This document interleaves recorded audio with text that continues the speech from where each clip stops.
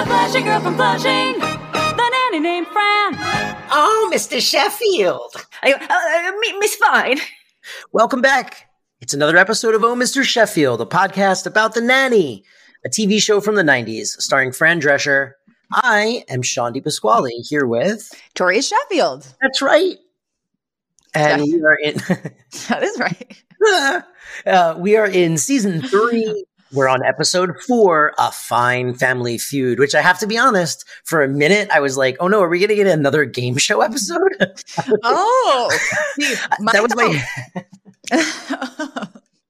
my thought was, I wonder how much mileage they're going to get out of entitling episodes A Fine Such and Such. Because remember, we had A Fine Friendship. So we're going to, I think this is the second fine wordplay we've had. Yeah, see, I only saw Family Feud, and I was like, oh, what is Fran going to get on a Family Feud? This is stupid. Which one? I mean, actually, that would be a great episode. I'm sure it happens. But no, that is not what this is. This is the episode wherein Maggie is turning 16, and they're planning a sweet 16 party for her, and Fran decides that she's going to hold it at her Aunt Frida's nightclub, which is like a 70s disco throwback. Mm-hmm. Except it's not a throwback; it just has not changed. Yes, it's a throwback. Right? Yes, it wasn't an intended throwback. It's just a club from the 70s that never changed. And then this causes friction with Sylvia because Sylvia's husband is Frida's brother. So Sylvia and Frida have issues, and They have not spoken in decades. Yes. So it leads into the Family Feud aspect of the title. And Frida is played by the great Lainie Kazan, whom probably most people know as the mom in My Big Fat Greek Wedding. Mm-hmm. But she was before that was a very, very famous Broadway actress, and she famously understudied for Barbra Streisand in Funny Girl. And I actually have a note later in this episode where, when she first enters, there's a really big audience reaction. Like you instantly know, oh, okay, guest star. But I don't know if the average American would know who she was. I don't know. Do you think they would? I mean, she was in the musical My Favorite Year, which was pretty big at the time. And, so, I mean, I don't know. I can't gauge that because I only knew her at the time because of that show, because we did it at my high school. So I knew who she was, I mean, she had been in, she was in The Big Hit, which was a pretty big movie. That was the year before. Oh, okay. She guest starred on Murder, She Wrote and Beverly Hills 90210. And she was in Beaches. Yeah. And I think at this period of time, she was also on Saint Elsewhere, which was a huge show for multiple episodes. So yeah, I think she was in Harry and the Hendersons. I don't even remember that. Wow.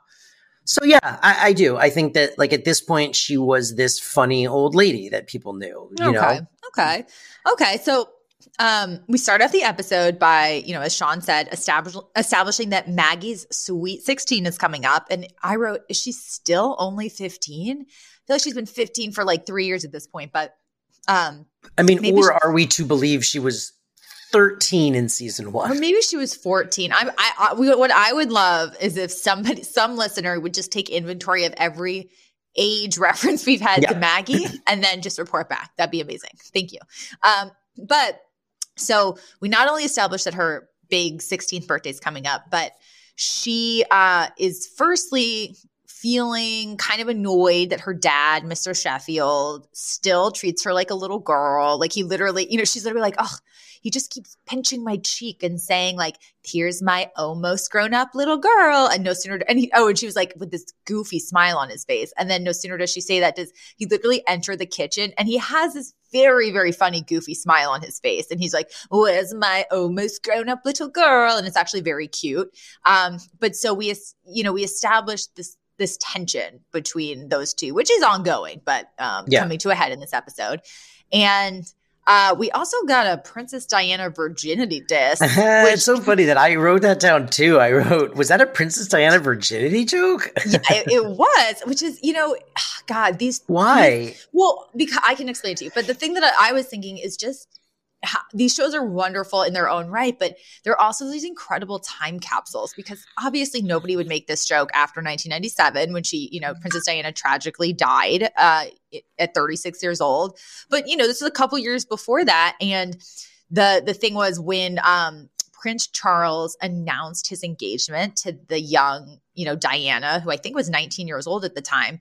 Obviously, like, the press went insane and wanted to know everything about her. And she was on the cover of every magazine, and her virginity did come up. And she was like, it was like, yes, I am a virgin. And everyone was like, oh, his virgin bride, which is also just like so gross and weird, but different time. And royal shit is weird. But so that's pretty gross. Yeah, honestly. right. But so I mean, it's also like, ew. But the joke was like, oh yeah, like you can't. It was like the hat on a whole other joke where basically Fran's about to say something about when she lost her virginity, but then she realizes little Gracie will hear. So she goes, it's like when I lost my Virgin Airline tickets. And then Gracie goes, did you get them back? Or did you get your money back? And Fran goes, no, sweetie. But like, that's a no refund unless you get engaged to Prince Charles. Yes. Basically meaning that, okay, she clearly wasn't a virgin, but then suddenly was when she was in the public eye. Right. But hey. Well, hey, look, and how do we know? Maybe she was a virgin. I feel like ex-boyfriends came out of the woodwork, but to say like we had sex. That's hey, rude. That's also rude, man. Everyone's so rude to her. It's a nasty business. I know. I gotta watch The Crown. Such a great show. Let's just pause this. Catch you up on 4 seasons. I gotta get into that.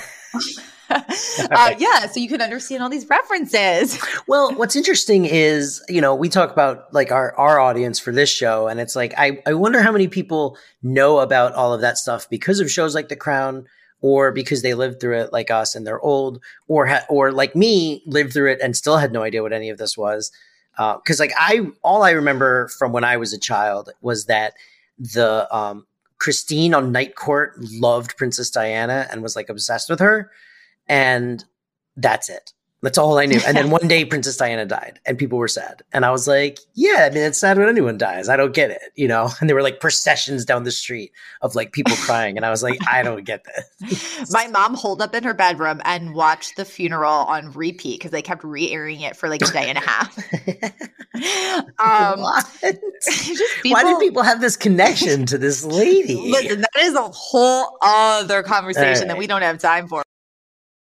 Okay, so when Mr. Sheffield comes in, he very, very proudly and excitedly reveals that his big, huge birthday idea and plan for for Maggie is that they're going to have a party at the Guggenheim where he very fancy, but very dry. And he says, but still, like, I would be into that, wouldn't you? Yeah, I don't know. Like, it depends if you're a 16-year-old and maybe you're not that into art. Well, and it also it's the other stuff because he says he's like, Gloria Vanderbilt just had her birthday party there, and Gloria Vanderbilt would be like 80 years old or something. Mm-hmm. And he also says something like, he's like, and we might even get Itzhak Perlman to play, who was like a famous old Polish violinist. And then Mr. Sheffield literally like giddily crosses his fingers and is like, I hope he's available, and runs out. And it's very clear that Maggie, while she appreciates his efforts and excitement, like thinks that this is lame and boring. She's literally like, this party's going to be so stuffy, Fran. Like, none of my friends are going to like it. And Fran's even like, don't worry, honey, no one will come. Not because, which could be interpreted as like, you have no friends and no one will come. But I think she meant like, no one will come to this like lame party if you're like a teenager that wants to like rage. And there was also this really funny moment in this scene where when Mr. Sheffield is setting up where the party's going to be, and he's like describing it's going to be at this like wonderful, elegant, incredible place. Fran goes, Leonard's of Great Neck.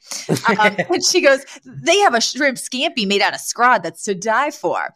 And so first of all, scrod is a white fish, which makes sense because shrimp's not technically kosher. So like a very Jewish wedding place probably wouldn't serve shrimp. But I Googled it. It's a real place. And there's a line on their website. It's just so Long Island because it literally goes, Our new destination reception provides luxurious dining and superb service, all designed to impress your guests at a location of your choice. And I just wrote, so trashy. It's like, it's not designed to be like, to make it an unforgettable day for like you and your loved ones. It's to impress your guests. Oh, so gross. Don't dine here alone because you got to have someone to impress if you're coming all the way out here for us campies. And it's also like, because yes, what is a wedding for if not to? What is a wedding for? What for is a wedding if not to impress all of the people you invited to it? Certainly not to exchange wedding vows. Yep. But so that's not even really the A plot of the episode that we've established, but this is the context for. Hey, Louie, put that shrimp down. You're getting your sticky fingers all over it. Oh, God. I never, ever should have. I created a monster. I shouldn't have said anything. Oh, no. All right, go ahead. Oh, God. But so, let's see, where are we? Oh, so in the next scene, we actually find out that Cece is the one who's been helping Mr. Sheffield plan this like very stuffy event, obviously. And he's like, oh, Cece, thank you so much for all your help with this. And she goes, oh, Maxwell, I adore the children as if they're my own. And she goes, especially, and she like furrows her brow and studies a family photo and goes, the big one. Which it was so funny. And then, so Fran and Maggie have had their little conversation about how like this party's going to be lame. So they agree to go talk to Mr. Sheffield. But of course, Maggie wusses out. So even though they're supposed to storm his office together, Fran ends up like boldly marching in by herself. I love this bit. And I love that like she's like, hey, we want to talk to you. And then she realizes Maggie's not next to her. And she goes, oh, I taught that girl too well. Yes. I love that. So Maggie bailed and Fran tries to, gently say that this is like a terrible idea for a party for a teenage girl. And Mr. Sheffield is, well, first of all, there's this fantastic comedic beat because Cece's like, but Maxwell, I've been over backwards to get the Guggenheim. Niles, who is also in the office, is leaving. And as he hears that, he goes, wouldn't be the first time. At which point, Cece literally slams the door in his face. Yeah, I love that. But without even breaking eye contact with Mr. Sheffield.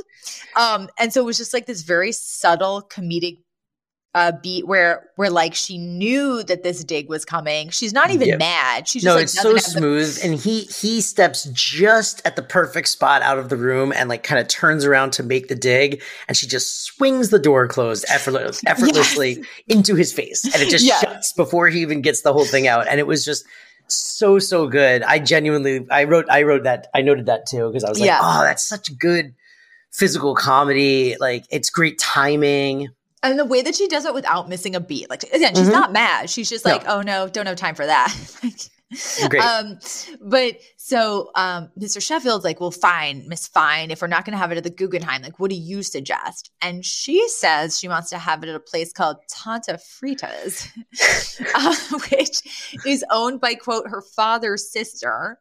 And she goes, it used to be a restaurant, but no one ever went. Whose bright idea was it to open a Tony Roma's in a Hasidic neighborhood?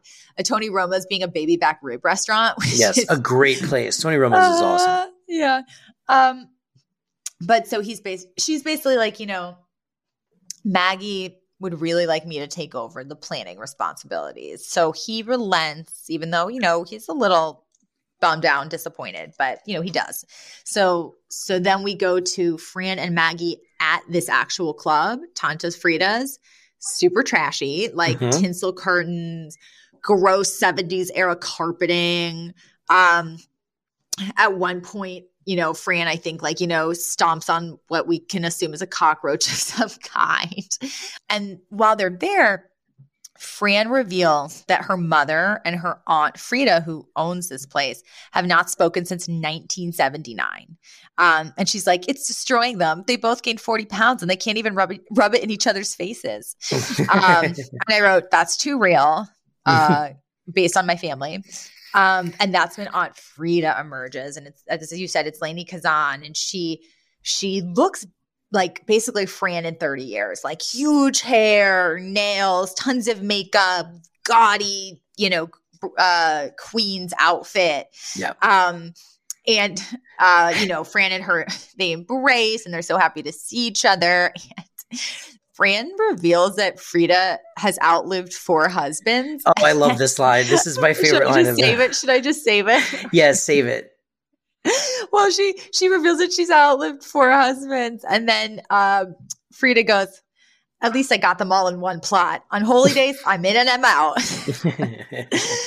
Meaning she only has to visit one grave for 4 husbands. And also, my God, what a way to go. Getting buried with 3 other men. It's so funny. And it's like, it ties back into what we've talked about, I think, on this show before, about like Jews and their wedding and their cemetery plots. Yep. At one point, Frida stomps on something and she goes, "These darn butterflies." I love that. I love that. She steps on a roach and she goes, "Damn butterflies." like just insisting that these are butterflies. Yeah. Little black butterflies that crawl across the floor. so Frida walks away and Maggie goes like, "Fran, if your mom and your aunt aren't speaking, won't your mom be upset if we have the party here?" And Fran's like, "Oh no, she'll be totally fine." We then cut to one of my first really laugh out loud moments of this episode. And I was laughing the whole time, but this was just extra. It was great.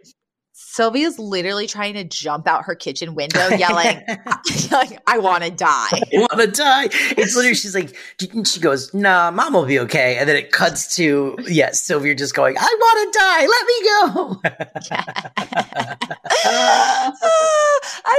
And she's like, "I can't believe you would do this to me." And then Fran's like, "This isn't about you, Ma." And Sylvia goes, "I have nothing to do with my daughter's boss's daughter, sweet 16. And then she goes, "Marty, do you hear this?" And then I literally had a note where I'm like, "Oh man, this is starting to get into some dangerous territory for me because I see my own family in this so much that I'm like, I feel like if I acknowledge that, I'll get in trouble." But just the idea that someone taking something that has nothing to do with them personally, saying, "How could you do this to me?" And I just wrote, "Oh, the stories I could tell. How long do you have?" Okay, we established that Sylvia is actually very not okay with this and that this is going to cause a lot of problems. Sylvia goes, "Frida's blacklisting me from her club, just like she did from Hadassah." And Fran goes, "Ma, Frida didn't blacklist you from Hadassah. Like, they kicked you out because you kept giving them, you kept donating cakes with half the frosting licked off." And then Sylvia goes, I told you, I was lightheaded in the car ride over." it's like, bam, bam, bam. It's so good. There's also at the very end of that scene, she goes, "Ma, you're just trying to make me feel guilty." And Sylvia goes, "I'm not trying to make you feel anything." And then she feels her breast and she goes, "Do I have a lump here?" Yes, it was amazing. It was so amazing. So then we have this great scene back at the mansion where Cece walks in and she's like, "Oh, Niles, I drove all over Greenwich, Connecticut looking for that jewelry store for Maggie's present." And she's like, "And I couldn't find it." And he's like, "Oh, did I say Greenwich, Connecticut? I meant Greenwich Village." And then she's like, "What?" And then she's like, "Oh," and she storms out. And then he's like, No, she goes, "And they don't deliver?" And then she's like, storms out. And then he goes, "Oh, wait, they do deliver."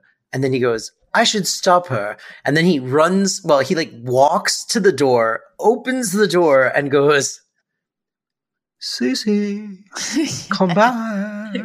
So quiet. Cece. So quietly. So quiet. And then he goes, "Hmm." And shuts the door. Yeah. Oh, wait, but did you reveal that he also already clearly has picked it up? Oh, yeah, and he already has it. Yeah, so I'm sure if she goes and finds it, it won't be there anyway. Don't tell her it's sold out. Well, it's delivered, Oh, yeah. because he goes, "Oh, right, they do deliver." And then, that's right, he has the box. But it's the funny bit was that performance was great. I didn't know I thought he was going to open the door and not say anything. So I got a genuine laugh when he went, "Cece, come back. Come so back, quiet. Cece."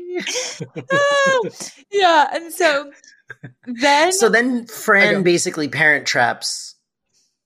I mean, it's a parent trap situation, right? Yes. Well, because, she initially tries to tell Mr. Sheffield that they're going to have to go back and do it at the Guggenheim because she's like, oh, no, this is going to cause way too much trouble in my family. Right. And he's like, I already canceled the Guggenheim. And like, I don't understand why your mother and your aunt's situation is affecting my child's party. He's like, you're going to figure it out and make it work. He's kind of understandably pretty mad at this point. Totally. And so this is when the parent trap situation happens. And this is, oh my God, what another incredible great scene. Dude, the first line, Frida walks in the door and she goes, if I knew it was so fancy, I would have slipped on the stairs outside. Yes, I have that line too. It's like so good. It's the best. Yeah. I laughed so loud Elizabeth jumped. and so then she walks in and then Sylvia walks in and they both realize that the other person's there. And like in total unison, they're both like, what's she doing here? Like, and then they're like, you're not welcome here. Fine, I'm leaving. And they both try to stomp out when they realize that Fran has like orchestrated them both being there at the same time. Yeah. At which point Fran literally goes, Ma, Frida, chocolate cake. And she holds up this beautiful, gorgeous chocolate cake. And then in like for any other actresses or for like any other situation, this would almost be offensive how stupid it is, but it is so funny. It's so funny. It works so well after, with these characters. She literally starts waving the cake around on a cake platter and they turn around. They're like their lips start to smack together and they start to just turn around and come further and further back into the living room. And they finally both sit on the couch and start reaching out for it. And she's like, no, not until we've talked. Yeah. Another day is here and you're ready for it. What to wear? Check. Breakfast, lunch, and dinner? Check. Planning for what's next and how to save for it? That's where Bank of America can help. For your financial to-dos, Bank of America has experts ready to help get you closer to your goals. Get started at one of our local financial centers or 24/7 in our mobile banking app. Find a location near you at bankofamerica.com/talktous. What would you like the power to do? Mobile banking requires downloading the app and is only available for select devices. Message and data rates may apply. Bank of America N.A., member FDIC. When you need mealtime inspiration, it's worth shopping Kroger, where you'll find over 30,000 mouth-watering choices that excite your inner foodie. And no matter what tasty choice you make, you'll enjoy our everyday low prices, plus extra ways to save, like digital coupons worth over $600 each week. You can also save up to $1 off per gallon at the pump with fuel points. More savings and more inspiring flavors make shopping Kroger worth it every time. Kroger, fresh for everyone. Fuel restrictions apply. And then you have this scene that, again, it felt so real to me, unlike situations in my family over the decades, because she was, Fran sits them down and she's like, so you guys haven't talked for decades. Like, what's the fight even about? And they both start to speak. And then they both kind of hem and haw. And Fran's like, see, you don't even remember why you're fighting. And she's like, but meanwhile, and then she starts to list like all the nice things they had done for each other over the years and the way that they, always thought about each other and took care of each other. And they both kind of start to cry. And, they hug each other and all's resolved. And then I thought it was actually going to turn around because then Fran goes, see, like, who cares who has, grandma so-and-so's pearls when you've got love. And then they both go, oh, you do have her pearls, don't you? but then they get calmed down again. And, you realize. Buy another piece of cake. Yeah, buy another piece of cake. She goes, ah. Yeah, but it's like, all these years of absurd feuding when they would have actually been much happier together is resolved in this way, but just, getting them together in the same room. And so then I'm like, oh, how much more can there be? Because I noticed there was still like a significant number of minutes left in the and episode. Honestly, we get one of the most fun sequences I think this show's ever had, and the cast looks like they're having the most fun I've seen them have on this show. Oh my God, yeah, this is a cast that never breaks, and like you could see them all trying not to break because we end up going to the party and. At first, Sylvia and Frida are on good terms, but then someone says something or this or that, and they so Frida and Sylvia walk in on good terms, and then Fran notices that Frida's dress is like tucked into her underwear, and she like untucks her dress for her. And then Frida's like, see, this is why I got mad at you in the first place, because we were at someone's bar mitzvah and you let me dance around with my tuchus hanging out the whole time. And then, then Sylvia says something back, and then they start fighting again. And then Fran tries to distract him again with cake. But then this time, no, Sylvia picks up an eclair and smashes it. Yep. No, it's Frida that starts it, right? Frida smashes the eclair onto Sylvia's chest, and then Sylvia smashes cake onto Frida's chest. Like, or was it the other way? See, hey, this is exactly how these family feuds start. Who knows? Like, I'm on Frida's side. For some reason, I remembered it being Sylvia, but either way, so they start smashing baked goods into each other, and one of the kids sees it and goes, "Food fight!" And then food just starts getting hurled everywhere, a mile a minute, and it's like mostly baked goods and creams and eclairs and things that just like, and custards. And Mr. Sheffield, who had been so happy a few minutes ago that everything was going so well, like I think he leaves to get his camera and he reemerges into the party to see like, it's just like it's barbaric insanity. And he turns on the lights and he stops the music and he's like, what is going on here? And then Fran emerges from the crowd. It reminded me of the food fight in Hook. Oh my God. Yeah. Yeah, it was just just like all of a sudden food is just flying, and you're like, I've never seen a food fight that violent in real life. Yes. And then it was also a very like I Love Lucy comedic beat too when Fran emerges, and like she's not just like covered in food. Somehow there are literal like intact baked goods stacked on her head. Like, that is how covered in food she is. And, she comes out and I think he says something like, Niles, what's going on? And he emerges as well. And I think he and Cece have also clearly used the opportunity to just like completely try to eviscerate each other in this food fight. And they're both completely covered, but like, everyone's trying to like covered, like he looked slimed. Yeah. Like what was all this food? Like where was all this goop is what that was my only question. I was like, I don't understand what they had at this party that was like gallons of goop to drip all over. I think it was like bowls of custard and pudding. And the funny thing is though, they're all trying to maintain their dignity while looking like this, like, and as if nothing that bad has happened.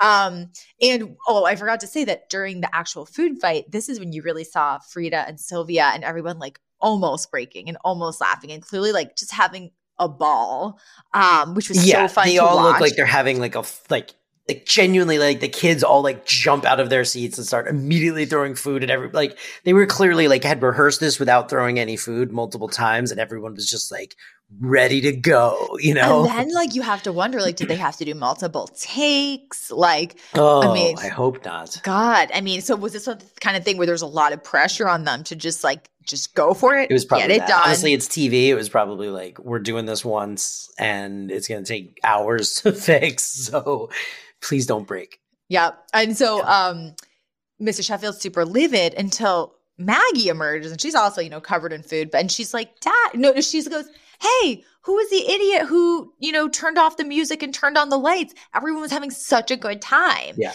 And so he realizes that, oh no, this didn't actually ruin this party. It made it like way more fun for all the kids. So, they turn the music back on, the disco lights come back, and like all seems well.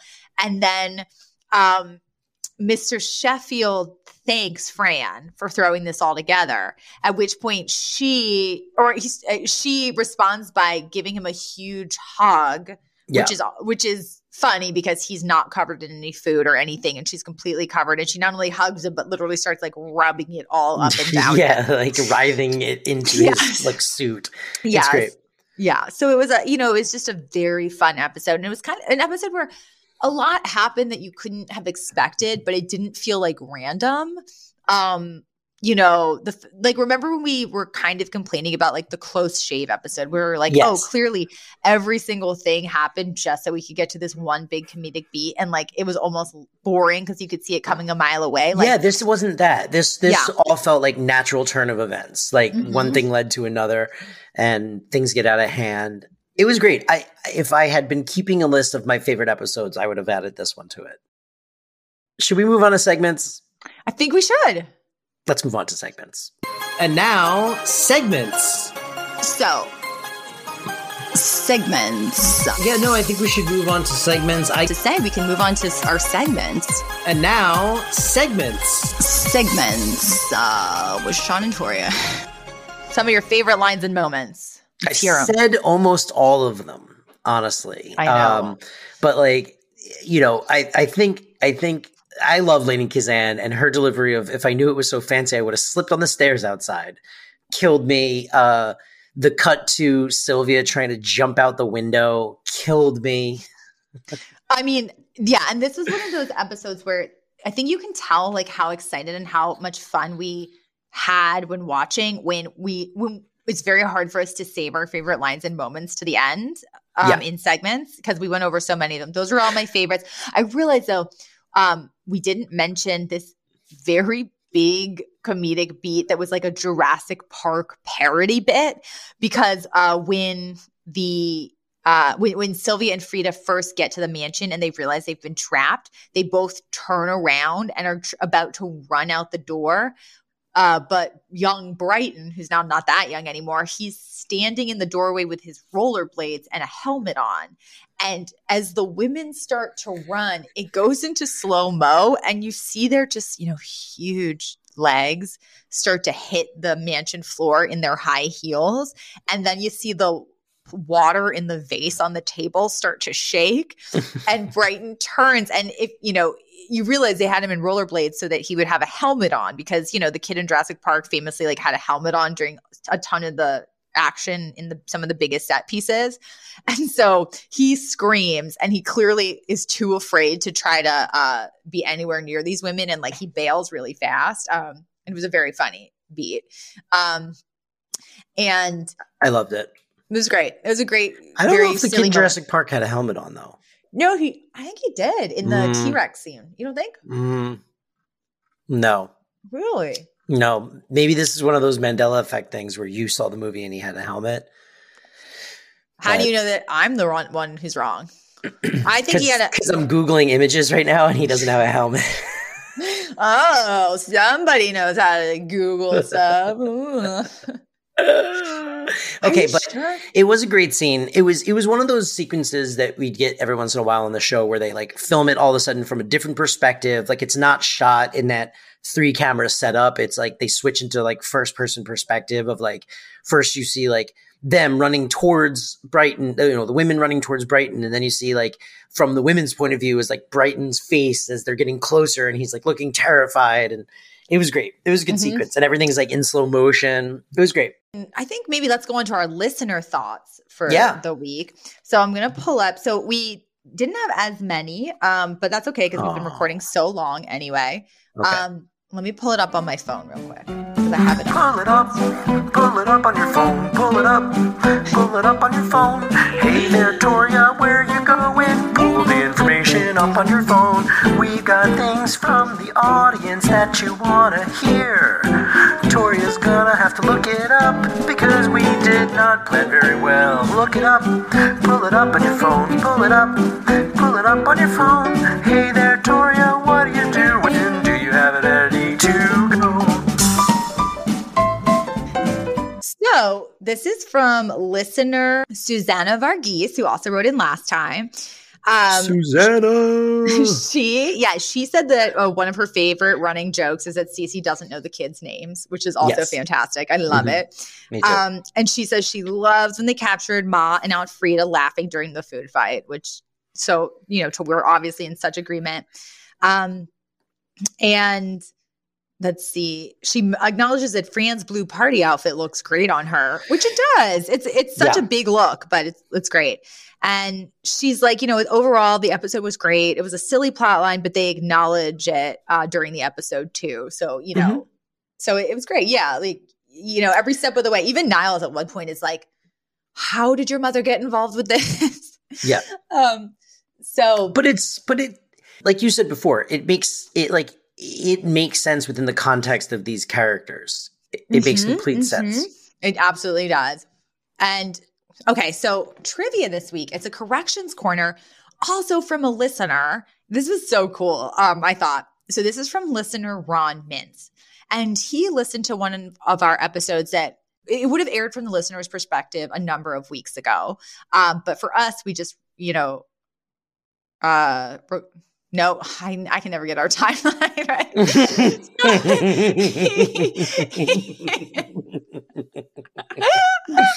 But to us, don't worry about it, guys. We haven't even recorded it yet. We haven't even recorded this episode yet. It's crazy.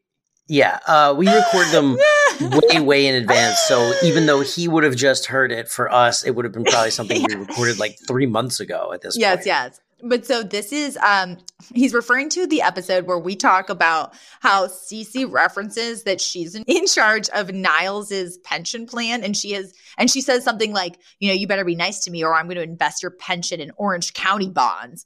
And we had discussed, what that was, like why it was a really bad thing to invest in, how at the time Orange County was in dire financial straits. And I think one of us had said like, yeah, there'd been a string of natural disasters.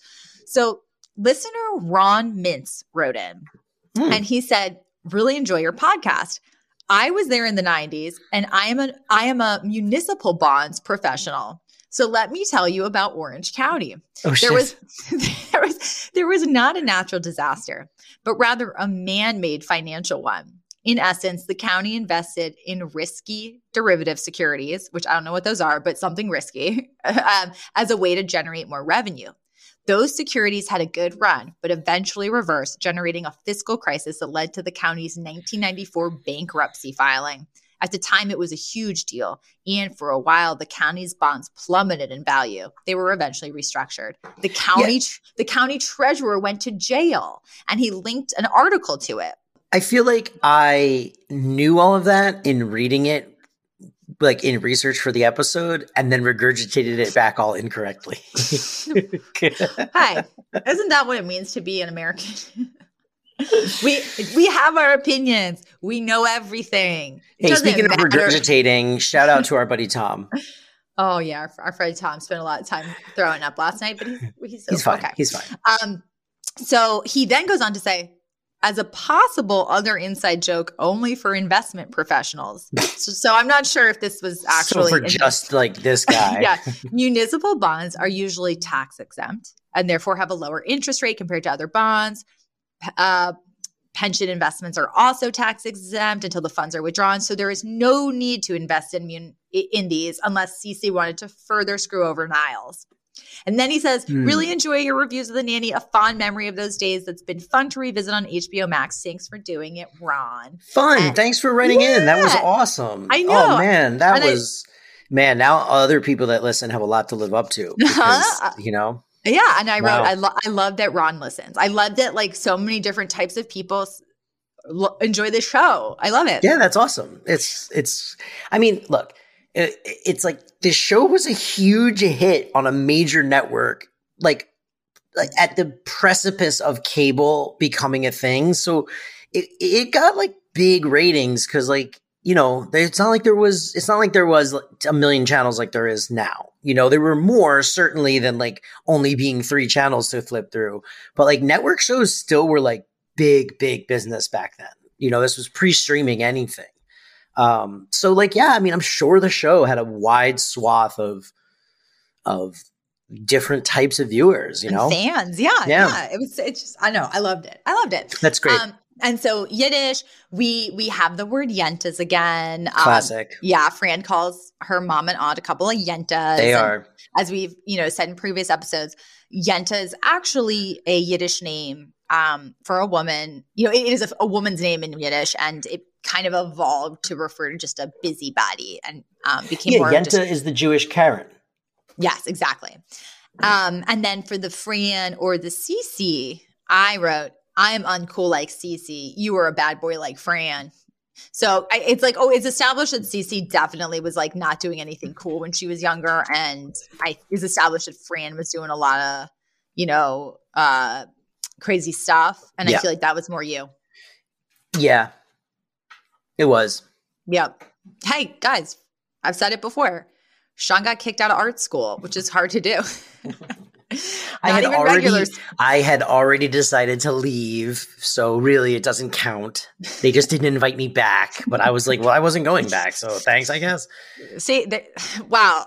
If I have not heard a more obstinate bad boy thing to say. Like, hey, I was already out of there. Sucker. Yeah, I was already out. I was back in Florida. I was like, I'm not going back to that place. I did not enjoy that experience at all. And then I got a letter like 6 months later that was like, blah, blah, blah, blah, blah. You're not invited back. And I was like, okay. You're like, screw you guys. I'm already home. And I never showed my parents and then told them like 15 years later that happened. And my mom went, oh, she literally gasped. She went, oh God.